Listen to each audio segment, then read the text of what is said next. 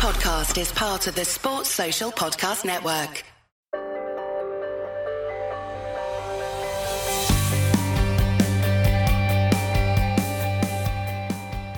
Nurse, the screens. It's time for another flat chat, and Formula One meets an episode of Casualty on the cover of this month's GP Racing magazine as we take a look at how to fix Formula One.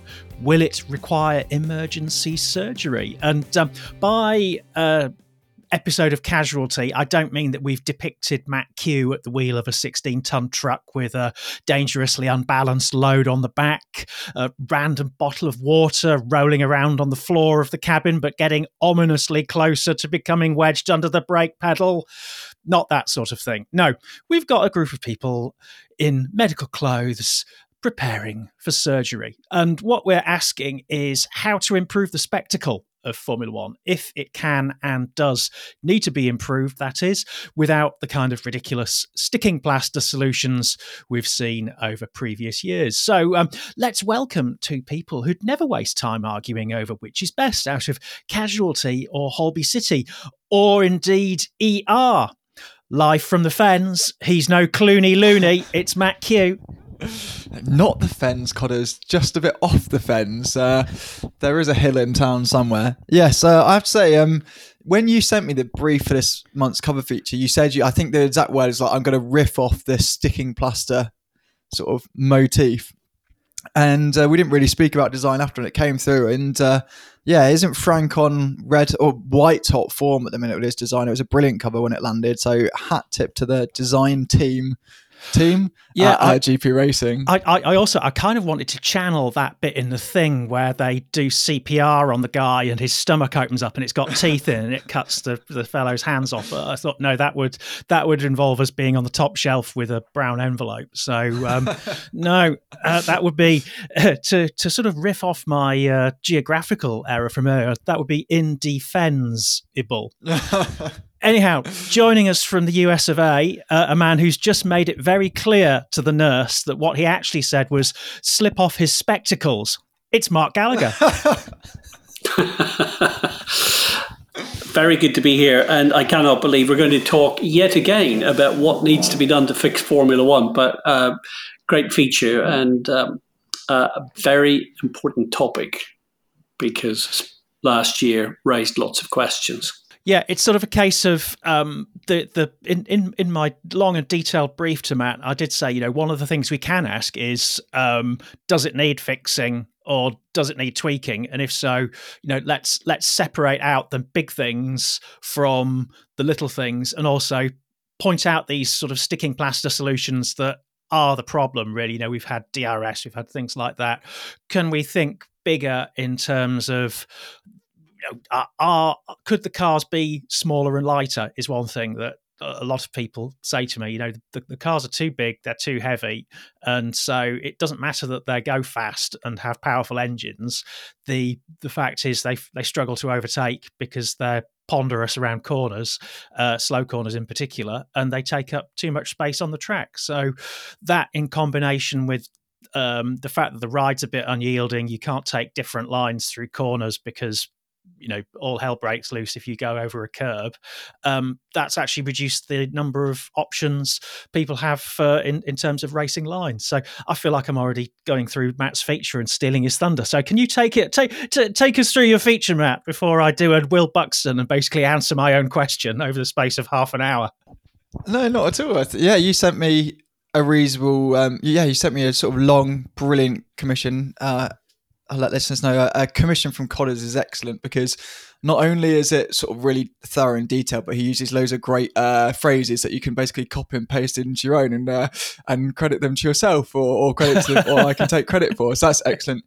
But yeah, you're rightly asking sort of off the back of a particularly dull season, how much does F1 need to change? And actually it sort of links into the second half of this podcast and with Perez, like if you just had a teammate or another driver to go up against Max Verstappen, it would have spared the season immensely. But that wasn't the case. So you're looking at sort of what you have in front of you, and it was an absolute monopoly. And I felt that a lot of races were underwhelming, and you could look through a lot of the mid pack and see that there wasn't so much drama there either. And it's never brilliant to rely on the mid pack. Okay, there's some excellent battles, but the stakes are lower, so the excitement is necessarily low as part of that. Although I have to say the data didn't really support that. The overtakes per race was sort of comparable to 2022. So why was there such a drop off? And looking at that, but also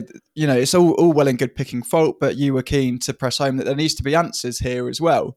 And so that balance of what is idealistic and what is pragmatic. So it's all well and good saying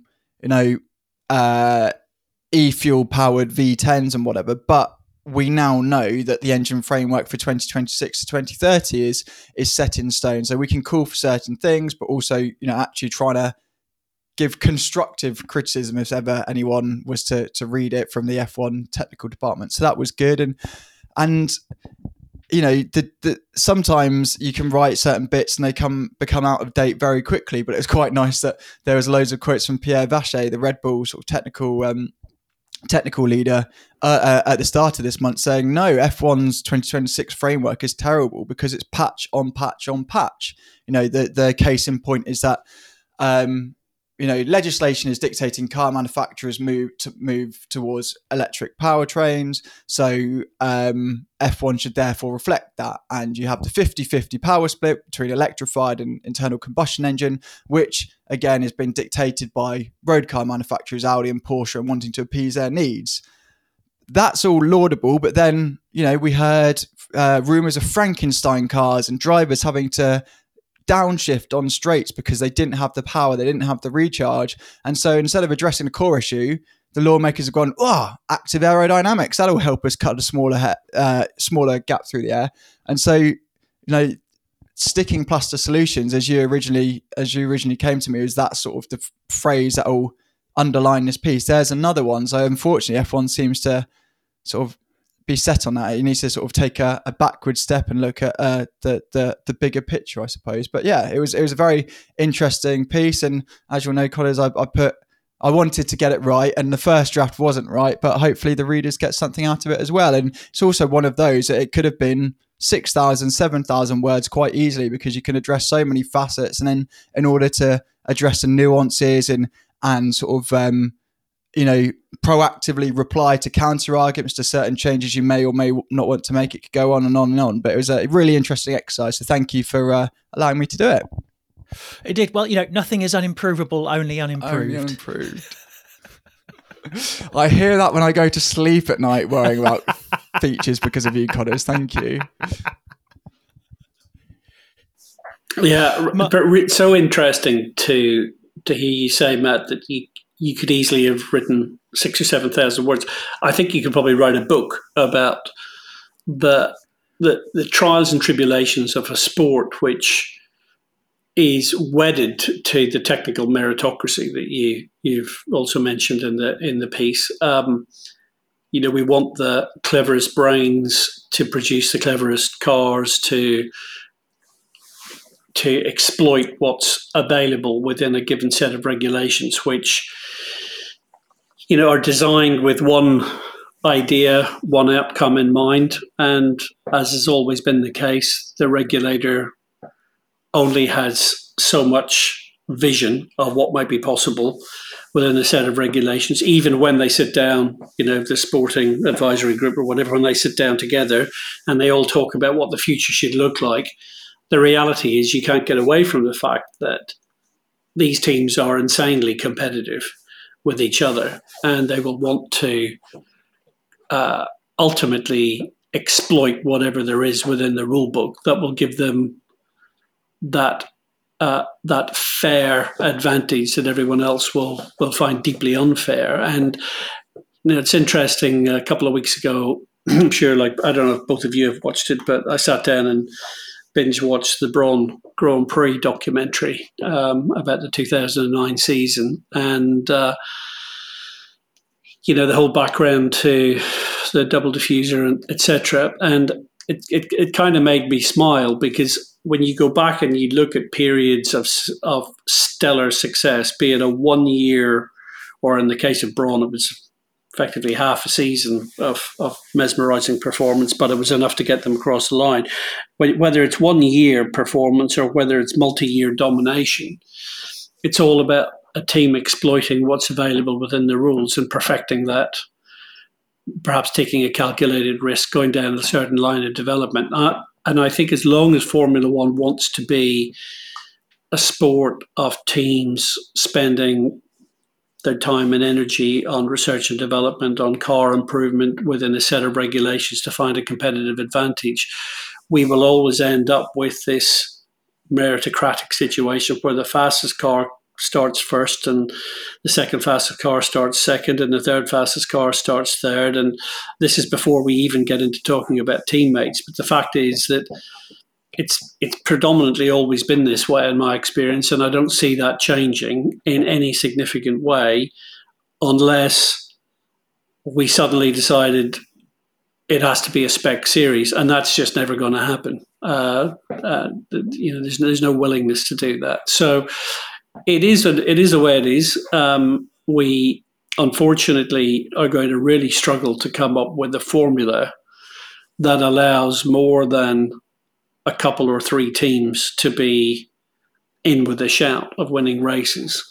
And some of the points that you raise in the feature, like reverse grids or having a bit of fun by, for example, requiring teams to run their reserve driver in whatever form. Those are fun ideas, and I certainly think there is an opportunity to do something with the sporting regulations that might just shake things up a little bit. But fundamentally, the outcome that we see is driven from the technical framework that the sport runs within. And I think the people who run our sport, be it the team principals and team owners, be it the people in positions of authority within the FIA and Formula One, they're all really wedded to Formula One's heritage and history and meritocratic approach to the regulations, and they struggle to do anything else. I think this is why, in so many respects, the sprint race innovation, it is actually quite a brave attempt to do something radical and different, and to try something. And I agree with Formula One's decision to do that, because they are just looking to see what if we tried this, what if we tried that. And I think that's good. However, there is a danger that in a sport that is loved by millions of people, it's a bigger sport than ever, there is a danger that if you're seen to be constantly tinkering with formats, you start to lose credibility, and you start to lose people. You start to lose credibility with all your stakeholders, be it the media, be it the fans, the paying public, because they just can't follow what it is you're trying to do. The one final thing I'll say on this is that I wasn't joking at the beginning when I said this is not the first time we've had conversations about this. I could go back and, I remember Tony Purnell, who I worked for when he ran Jaguar Racing. I remember Tony writing a 3-part feature on what needs to be done to fix Formula One. That's 20 years ago. And everyone has had a go at it, and no one has yet come up with a way of shaking the sport up in quite the way that I think people dream about, where you get multiple winners and knife edge finishes and a climax to the drivers and teams championship. We've had 15 years of two-team domination with Mercedes and Red Bull, with essentially Ferrari and then McLaren snapping at their heels. And prior to that, you go back through the previous eras of domination, or at least at one team being clearly on top of the pile, whether it's Michael at Ferrari or back to the the Williams era. So it is the way it's been, and I think that unless you question the fundamentals of the technical meritocracy, it's going to be very, very difficult for anyone to change it. It is interesting the way they've iterated around the sprint format, and one of the questions we address is, but how do you solve a problem like Saturday? And it's clear that there's a perception that Saturday needs to be titivated somehow. And one of the questions I wanted Matt to answer was, or to ponder rather, was to what extent is this pressure to make something out of Saturday a sort of a late capitalism thing of trying to basically turn Saturday into another Sunday and sell, if it's tickets to the venue itself. Also, for Formula One's point of view, hospitality increasingly lucrative nowadays, and making something from Saturday makes the Saturday Paddock Club proposition a lot more attractive as well. So, hey, well, what a surprise! The people wanted to come on Saturdays and spend lots of corporate cash entertaining guests. So, are the motivations wrong? The thing is, if we go into that topic, and let's talk about the brutal commercial realities. When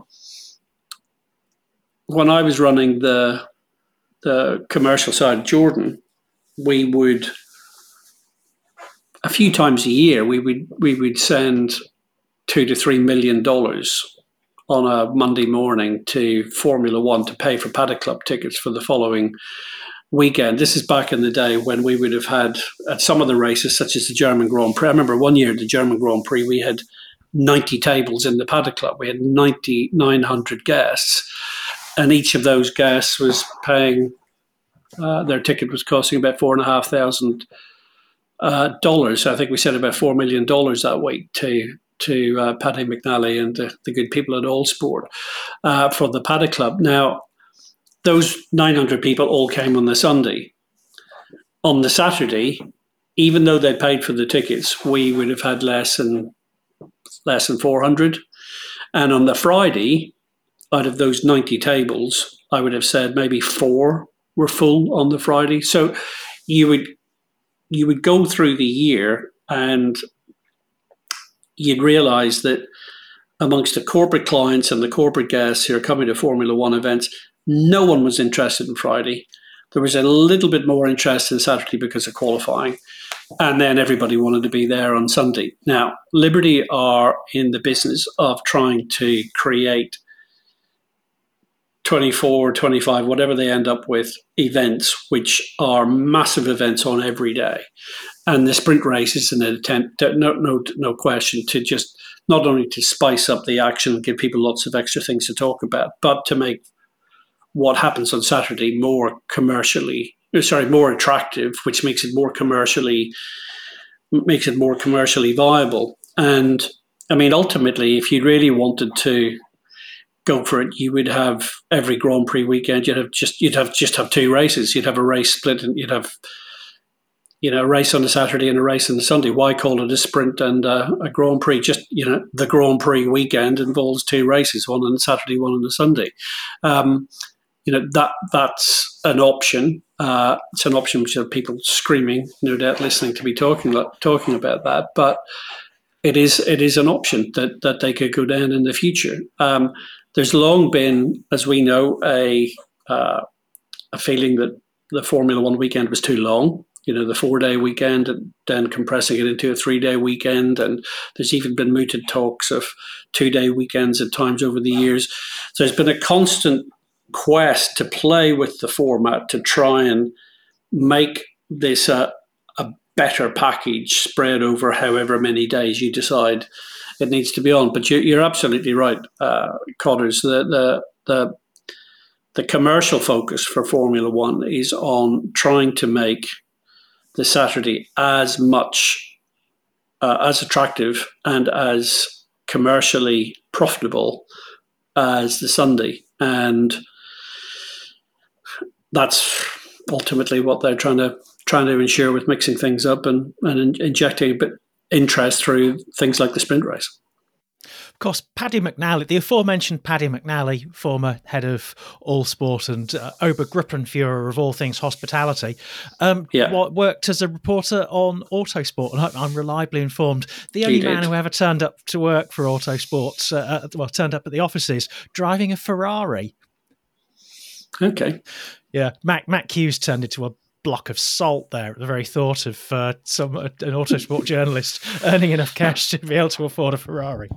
Well, when was this? Because a block of salt and a Ferrari would have been a terrible combination if this is the sort of 70s and 80s. Hear it fizzing from here. I think it was the 1960s, and so it was before Michael Heseltine bought the company, and there was that infamous exchange where Simon Taylor, the then editor, said, "Who are you and what are you doing in our office?" Michael Heseltine says, "My name's Michael Heseltine and I've just bought you." Apparently Paddy was wealthy before he started work as a journalist, so it wasn't it wasn't making words appear on page that enabled him to afford a Ferrari. Let's change the subject before this gets deeply libelous. On a separate but related note to the spectacle, we channel the spirit of the Reverend Al Green in our analysis of Sergio Perez's situation, and he was the man single-handedly responsible for there being no World Championship title battle last year. Alex Kalinauckas makes a very fair analysis of why Checo is randomly still in a job, but he does speak about there being a gulf in class between Perez and Verstappen. So who's going to be the first to disagree? Anyone? Yeah, I don't think you're going to get much disagreement about the gulf in class between Max and Sergio. I feel so sorry for Sergio Perez because and actually, as my wife was saying to me the other day, I don't know why anyone feels sorry for a number 2 driver in a winning team, because there are many worse things that could happen in your life than find yourself in that position. But I do feel sorry for Sergio for one reason, and that is that he and people around him, and from time to time, the way that perhaps Christian needs to talk about it, they insinuate that he may have an opportunity to win the World Championship. He doesn't. He doesn't have the opportunity to win the World Championship unless something goes. Unless Max was injured, God forbid, and missed most of the season. Max has the beating of Sergio. The truth is in the data. You talk to anybody at Red Bull, they will tell you, we know who's the quicker driver by some margin. It's there for all of us to see. It's kind of unarguable, and therefore the pity of it is when Sergio is sitting in a press conference and someone's saying, so Sergio, so Checo, tell us about your championship chances this year. And of course he's going to talk it up because it's very difficult to think about what the alternative narrative could be. But I think that's kind of an interesting one, because if I remember talking to Gerhard Berger about being teammate to Ayrton, and Gerhard saying, you get to a point where you realize you're just not going to be there, and you have a different role. Your role is to do the best job you can for the team, to win the race when it comes your way, and otherwise, hopefully, finish second and have a 1-2 finish. And I remember in talking to Gerhard about it, he gave that advice as well to Eddie Irvine when he teamed up with Michael at Ferrari. And Gerhard said to Eddie, just make sure they pay you in cash and keep the cash in your wardrobe at home, because you're going to come home from work every day really annoyed, really pissed off that you're just unable to match your quicker teammate. He said, just open the wardrobe and have a look at the money, because ultimately there are much worse things that you could be doing than being the number 2. So it's a pity that Sergio's in that position, because I think he genuinely struggles with the fact that he got what he's always wanted. He got to the top of the pile. He got into the World Championship winning car. He got into the dominant machine. He got into the best team. He's earning good money. Everything is there for him. And it's that big moment when you suddenly discover there's someone alongside you who's just on a different level. And that's tough. And, I think he's done admirably well. I just wish that he didn't feel the need to rise to the questions about, is this going to be your year? It's never going to be his year as long as he's up against Max. Yeah, he's on another level, but he's not Dane Bowers. Sorry, 90s boy band joke there. He's gone straight over Matt Hughes' head. Next words out of his mouth is, I wasn't even born when another level. I wasn't even born then, exactly. I'm going to quietly Google in the background and prove that another level did have hits during your lifetime. But anyway, your contribution, please. I was distracted then. Yes, Alex's piece does touch upon it as well. Is that with the other candidates that can step in to replace Perez, because obviously Red Bull has enormous previous for sort of swinging the axe and getting rid. But as Alex touched upon, there has been a shift in the power dynamic at the Red Bull sort of F1 operation, if you like, and that is that since the death of Massachusetts, you've had Oliver Mintzlaff come in as CEO, and he wants to understand why one team is at the top and his other team is at the bottom. So, there's been more engineers or aero staff going towards AlphaTauri, and they're sort of consolidating in Bicester. And then you have, and part of that is because that was sort of delegated to Christian Horner, if you like. And with Horner taking control, there's an understanding potentially that Helmut Marko has been marginalised ever so slightly. Marko is the one behind the most brutal axe choppings, and Horner less so. Although he is in agreement with them, it's usually Marko that instigates it. And you have Horner slightly softer, and him publicly saying we're committed to Perez. He has a contract in place, so perhaps Perez will see it through to the end of his contract. It's very hard to envisage, them renewing terms with one another, that Red Bull would sign some new paperwork. So the bigger question mark is, when will Perez go? Will he see it through to the end of, or to the set expiry date at the end of this year? Or will, the chop come soon enough, and day by day, Ricciardo is increasingly the leading candidate because of his position, and also because in the week we're recording this, Leclerc and Norris have been taken off the market. And although everyone could be bought out for a price, those two look sort of more committed to their project. So it's Ricciardo, who's obviously had his dalliances with Renault and McLaren and will come full circle. But he is there waiting in the wings. He was set certain parameters for the behind closed doors tests and the simulator runs, and he's hit all of them. And okay, he was slightly derailed by the Zandvoort shunt, which snapped his wrist, but he is there. He's a ready-made replacement who Horner likes. So even if sort of Perez can do a Valtteri Bottas and admit he's been in denial and it will not one day beat Verstappen, he has to still close the gap because he's got a ready-made replacement. And all it takes is for McLaren to deliver on... So actually, to go back earlier in the podcast, I said it was nice that my feature was still in date. My column was rendered completely obsolete because of McLaren. I said sort of McLaren seemed a bit negative, and then they've come out been overwhelmingly positive at the livery launch. But if they can sort of hit the ground running in 2024, and then by the time David Sanchez and Rob Marshall sort of their input takes hold in sort of 6 months' time, Mercedes, if they can hit the ground running with their new car concept, Red Bull need a rear gunner. They don't need someone who's 200ths a lap slower than Verstappen. They can afford a little bit more margin than that, but the current 4/10 is inexcusable, and they're disappearing in a race. They need someone closer, and Perez has had his opportunity, and the first half of Alex's feature could almost be a cut and paste. Obviously, he'd never plagiarised his own work, but it could almost be a cut and paste from 2022, couldn't it? Where you have the narrative up until Baku that maybe Perez is in this. So he's had the opportunity, and then he's had the massive troughs, and then picked himself up slowly, and then upward, and then down. It's history repeating itself. So Red Bull have the evidence they need. So if he's not delivering,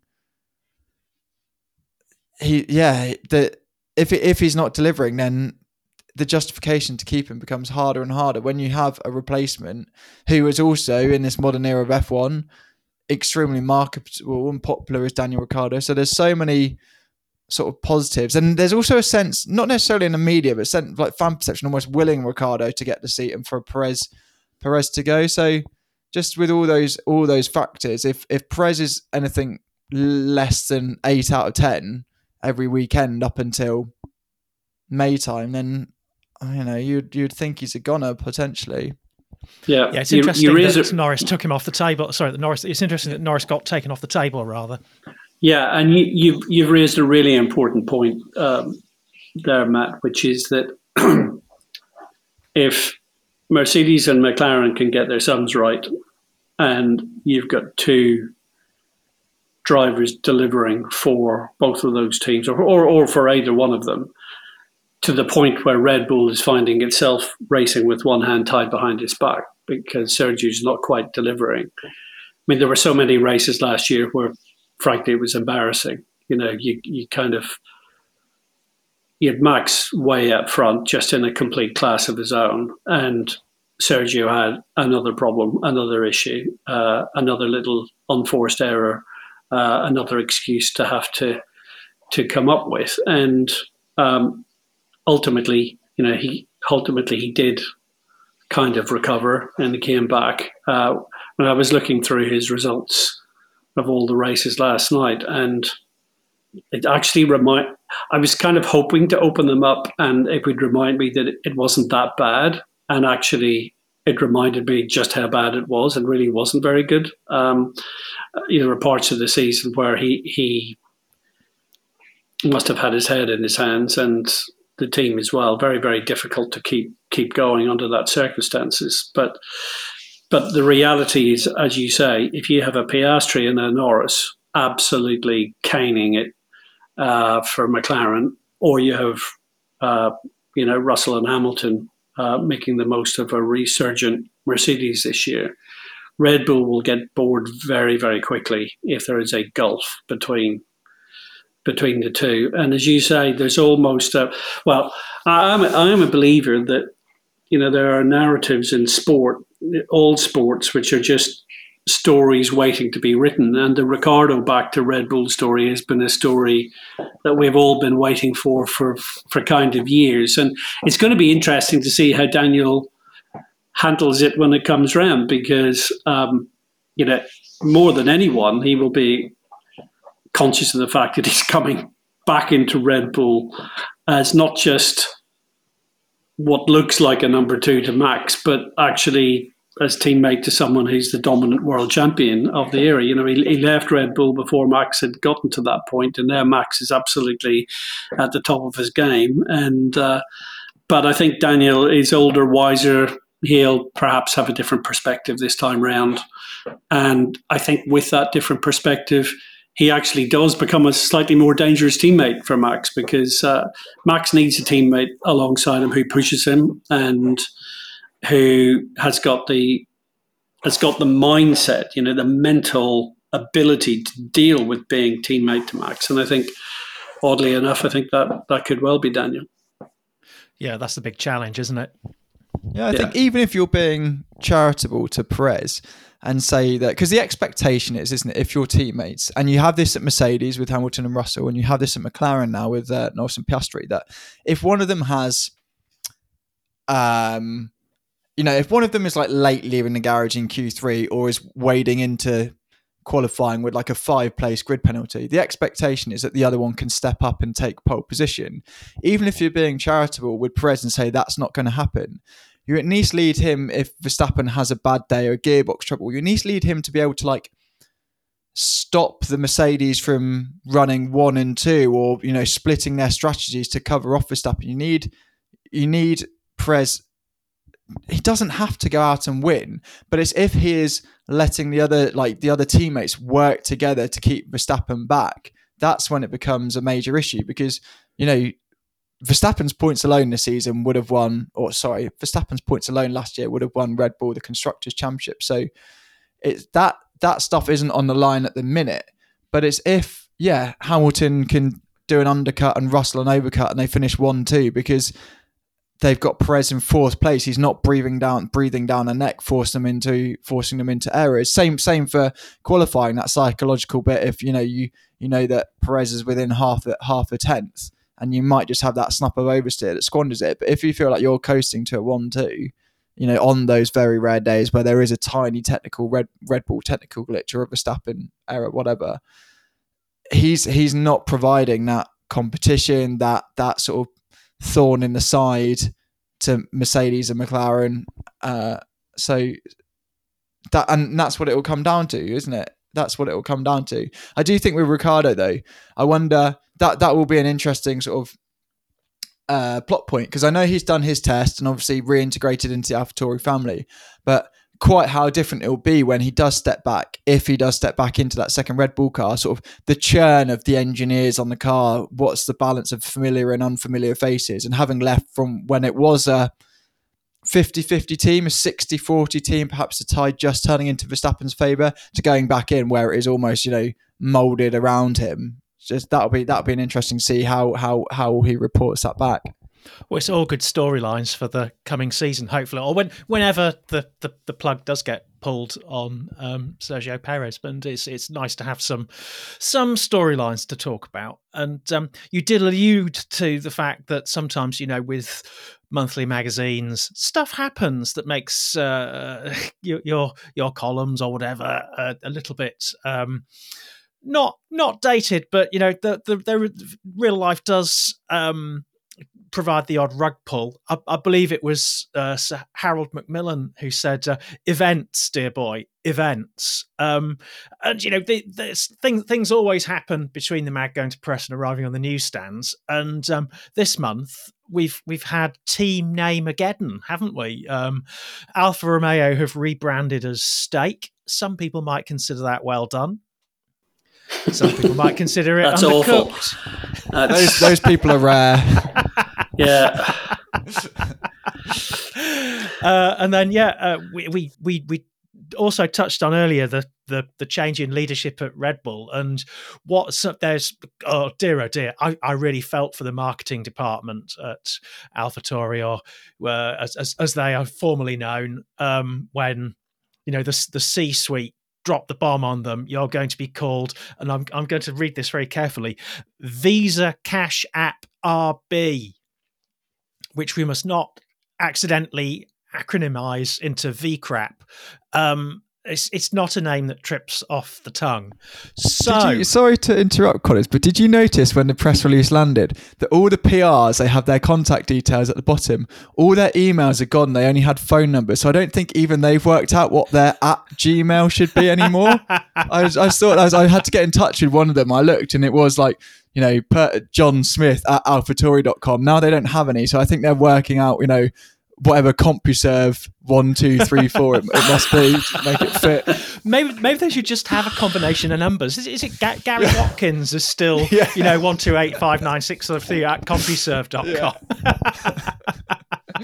Just the lunacy. You would think in this day and age where presentation is everything, that the little ducks would have been set in a line before the whole thing was set in motion, and people would at least sort of know what the identity was going to be. And instead we've just sort of had a banner and that's it. I mean, who on earth thought this was a good idea? Yeah, it's a topic that's come up time and time again. How can a sponsor ensure that they kind of own the name of the team? And there was a time when, back in the tobacco days, we would talk about Marlboro McLaren and possibly even Campbell Lotus, and then you think about JPS. JPS Lotus became JPS, and sort of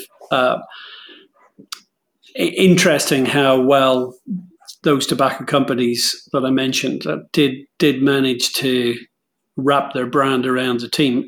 Peter Windsor tweeted the other day that in 1974, McLaren actually were officially known as Texaco Marlboro.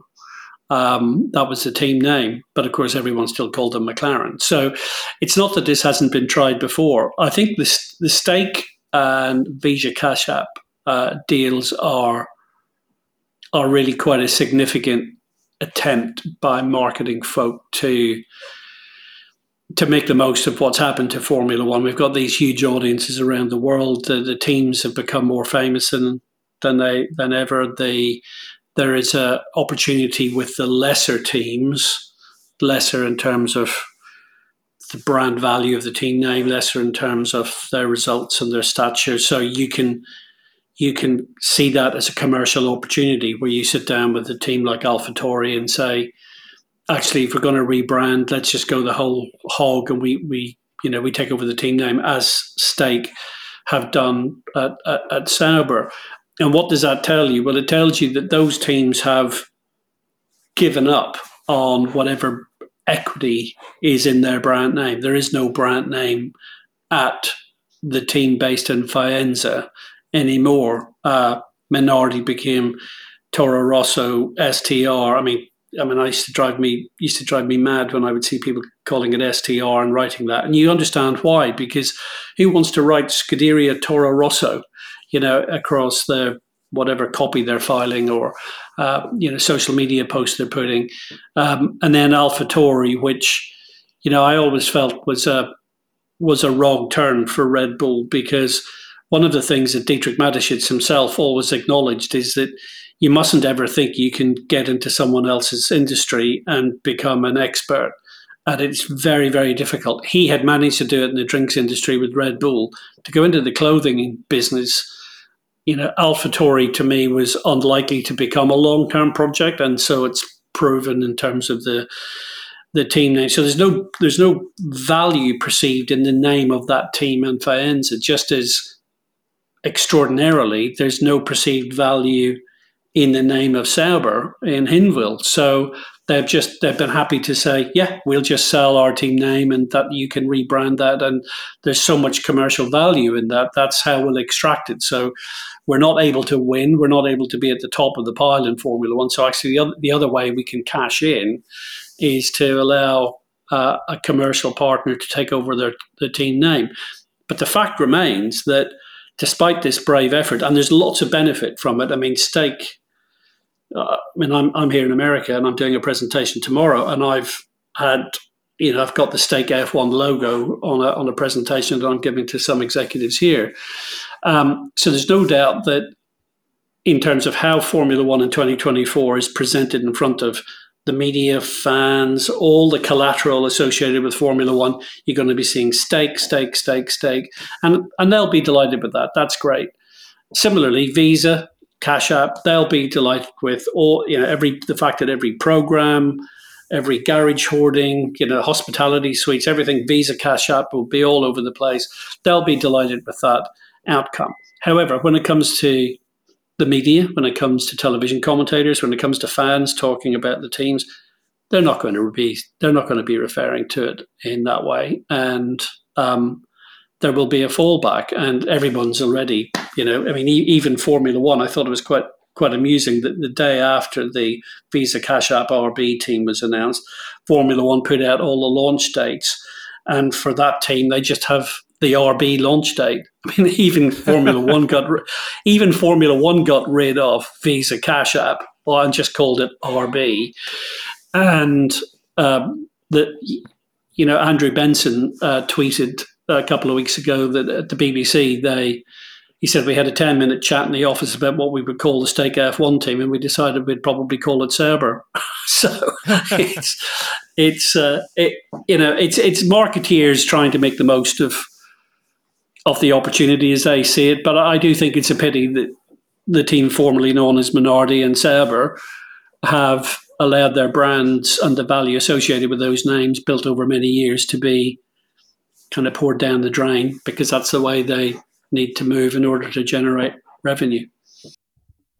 I have to say we had a similar conversation at sort of the Autosport desk, is because you've almost got a chicken and egg scenario where so much of our website traffic is driven by Google, and that's what pays my wages and all of that. So what's at the top of Google's? Is it people searching Visa F1 team or RB F1 team? But if there's or does that not have a groundswell until David Croft has said it several times, because that's what most of the English-speaking audience, or who most of the English-speaking audience listen to. But it almost feels like, so I started in 2019 covering the British Touring Car Championship, and you needed a crib sheet between, go fix, auto aid, breakdown, rubbish. It's called Team Hard. You needed that crib sheet to translate, and basically after the new PRs had come in and said, no, you really must include our sponsor names. We go, absolutely not. Then the conversation dies down. You get your team name. Like, what's Stake F1? If they come to us and go, why are you calling us Sauber? And it's from PR@saubergroup.com, where the argument for it. But I have to say, when I saw this sort of debate a bit on social media, so it's copying other people's ideas, but I'm amazed that F1, who get the sign off on these things, allowed this to go through, because you have this huge popularity wave, so more eyes on F1 than ever, and you need to double down on that with something catchy. Whether you think it's cringy or whatever, what's a equivalent, almost like the F1 theme tune, which on its own is not an amazing piece of music by Brian Taylor, but it's become sort of synonymous with F1 just because it's over and over again. If you want something over and over again, it's got to have cachet or roll off the tongue. Visa Cash Up is none of those, even if it had just been Visa F1 team or whatever. So I'm surprised they allowed it on the entry list, because it does look a bit amateur. And I know there's the old saying that there's only one thing worse than being talked about, but a Visa coming in, do they want, okay, we are niche media, we're niche within a niche, but do they want people coming in and slagging off their marketing efforts? And when the eternal communications are coming out that even within the team, they're not really sure what they're calling it in briefings or in presentations, or what their own chassis is down as. And then they expect to communicate that with the wider world. I mean, it's got it smacks of like being a Tory policy almost, where it's so hard to communicate, unless it's like anything. If we're pitching a story and it takes 100 words to pitch a story, that's too much. It's too complicated. Therefore, it's not of interest to people. It's got too much nuance. Same with this. If your team name is more than 5 words long, it's probably a bit too much of a mouthful. And I think it's a poor look. And Visa in itself is a strong brand. If it's a Visa racing team, you go, wow, what a blue chip sponsor that's come in. But the fact it's so convoluted and they're targeting a very specific part of the brand just makes it look far too fiddly and a bit low rent, really. Yeah, and as one of my formerly known as Twitter followers... that's my credit score going through the floor. That noise you can hear is Visa log on and just tank my rating. They're going to destroy you. Yes. As one of my followers on X, formerly known as Twitter, said, the last time a credit card company took out title sponsorship of a Formula One team, it didn't end brilliantly, did it? But another thing sorry. You talking about MasterCard? Yes. Yes, they segued beautifully over to the team which had formerly been known as Benson and Hedges Total Jordan Peugeot. And we had 5 wonderful and, dare I say it, priceless seasons with MasterCard, and they were great fun to deal with. I got a message I actually got a message from a former MasterCard executive last week when the announcement came through about Visa, saying it's only taken Visa 25 years to copy what MasterCard realized was a good idea in 1997. And he then said, I'm not sure about the gimmicky team name. They'll be telling us next that the driver has to put their PIN number in to start the car, to leave the pits, and that all the racing has to be contactless from now on. So it's going to be interesting to see what actually happens with this thing. But I agree with you, Matt. I think it's an interesting thing that Formula One have permitted. And dare I raise Mr. E's name, but in the Eccleston era, this would not have been allowed to happen. So it's interesting to see just how quickly Formula One have been prepared to permit this kind of commercial abuse of team names, which I think seems unlikely to become a feature of Formula One in the long term. I think what we're witnessing is a blip to do with those 2 particular teams. I want to see drivers actually own it and have some fun with it. For instance, back in my years of covering sports car racing in America, one of the Porsche teams, among their portfolio of sponsors, was a board game called Cranium, which was it was like a nice version of Cards Against Humanity before that happened. You had to do challenges with stuff. And one of the drivers was just brilliant. He'd just drop the name of it whenever it suited. If you asked a question about their strategy, he'd say with a little twinkle in his eye, "We really use our craniums." And we could just have just have a little bit of fun with it. Right. Well, we're going to have to wrap it up because Mark, your carriage is about to turn into a pumpkin, isn't it? I have a hard stop. In 2 minutes. So thank you very much for doing that. Yeah, it's let's not drive this podcast into a wall. We will be back next month. In the interim, there are some marvelous subscription offers available on our website because the new season's coming up. So if you want to get, I think, 3 issues for £1 an issue, you can go to our website gpracing.com. Sign up before we go to press because there is only one post. This is going to sound terribly partridge, but yeah, once they're posted, they're posted. So get it done now, gpracing.com. If you want to know where to find our magazine in the shops, go to the store finder, seymour.co.uk. That's Seymour, spelled as in Miranda Seymour, author of the Bugatti Queen, in search of a motor racing legend. Thanks. We'll be back next month.